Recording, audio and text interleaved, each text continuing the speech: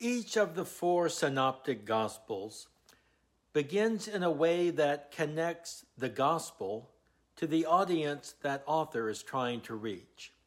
Matthew, who speaks to a Jewish audience, begins with a genealogy that connects Jesus directly with the earliest leaders of the Jewish faith, Abraham and Moses. Luke, who speaks to an audience that includes Gentiles, has a genealogy that goes back before Abraham to Adam, the forebear of all humans, Jews and Gentiles. And in our first chapter, reading from Mark today, the gospel where Jesus brings freedom to those whose lives are bound by brokenness and sin, Jesus begins by picking a fight with an unclean spirit. Jesus and his disciples travel to Capernaum. On the Sabbath, they enter the synagogue and Jesus teaches. The listeners were astounded at this teaching because he taught as one having authority and not as the usual rabbis. Just then a man with an unclean spirit stood up and cried out, "What have you to do with us, Jesus of Nazareth? Have you come to destroy us? I know who you are, the Holy One of God." And this was in the synagogue of all places. But Jesus rebukes him, saying, "Be silent and come out of him."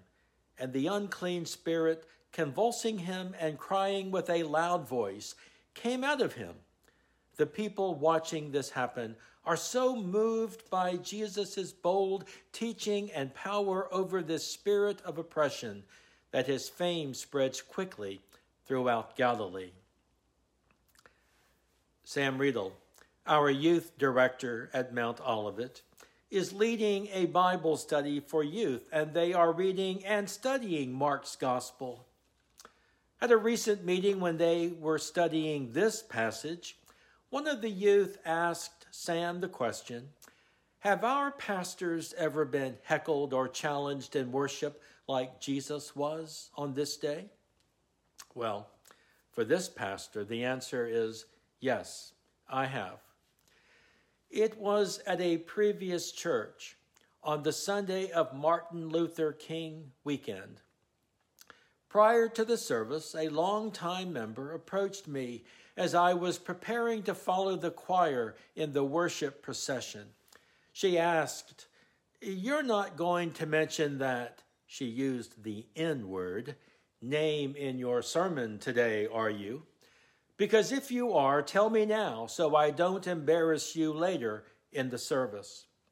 Well, I was dumbstruck. I had a million things on my mind, and this was not one of them. I don't know where they came from, but the words that left my mouth were, "You'll just have to wait and see." Well, as it turns out, I did mention Dr. King in my sermon that day, and even if I had not planned on doing so, I might have at that point just for spite. As soon as I mentioned his name, this woman stood up. She always sat on the first or second pew right in front of the pulpit, and everyone saw her stand up. And she said, "Well, I've never." And she turned and proceeded to walk defiantly down the long aisle from the front of the sanctuary to the narthex in the rear. The entire congregation could hear her muttering all the way to the door that leads to the church parking lot. Well, what do you do after an exit like that? I picked up in my sermon right where I left off, as if nothing happened. The question that haunts me to this day, though, is how could I love someone like this? I mean, I was her pastor. I'm called to love someone like this. How could I be her pastor? How could I tolerate such behavior? Well, the answers to these questions are found in today's reading. When Jesus confronts a man possessed with an unclean spirit, he loves the man who is possessed, but Jesus rebukes the spirit within him. He separates the two. a lesson that was not lost on our youth who recognized this. For our youth this morning, thank you for your question and your insight.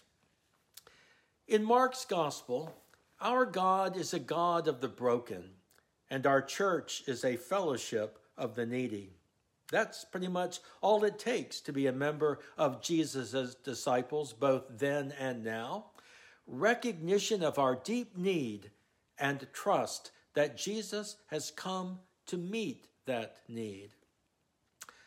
I suspect that we have all come into the presence of someone who seemingly uncontrollably does things that are entirely inappropriate, says things that probably should not be said.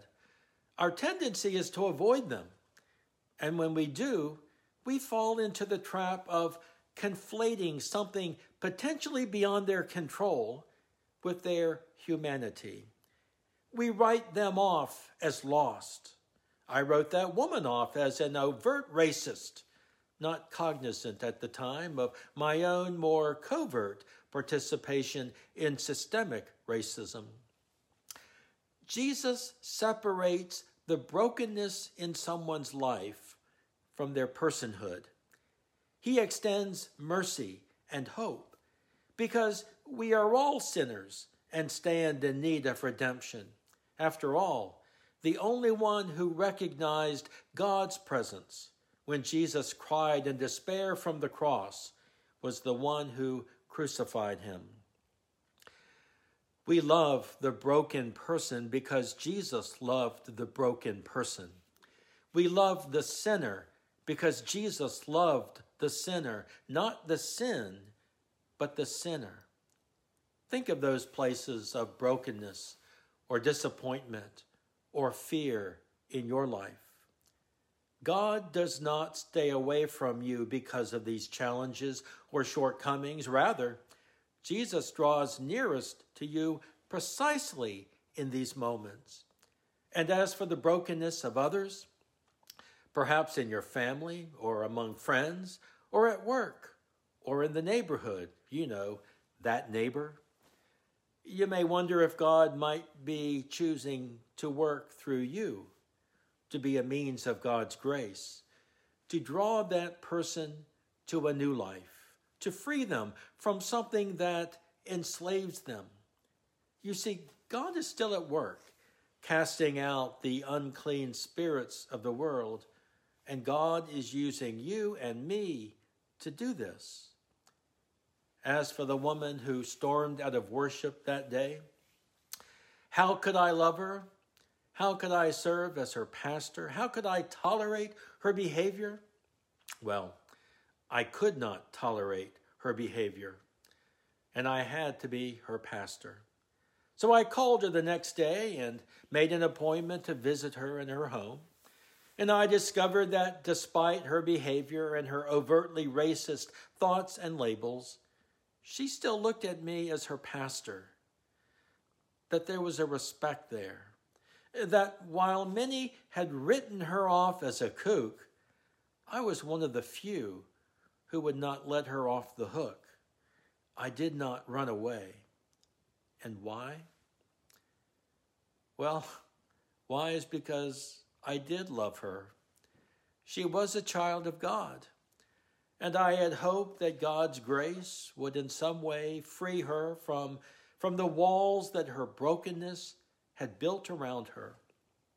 And what could I do as her pastor, as her brother in Christ, as a fellow sinner? As a means of God's grace, I could do nothing but extend mercy and a living hope for her life. Thanks be to God. Amen.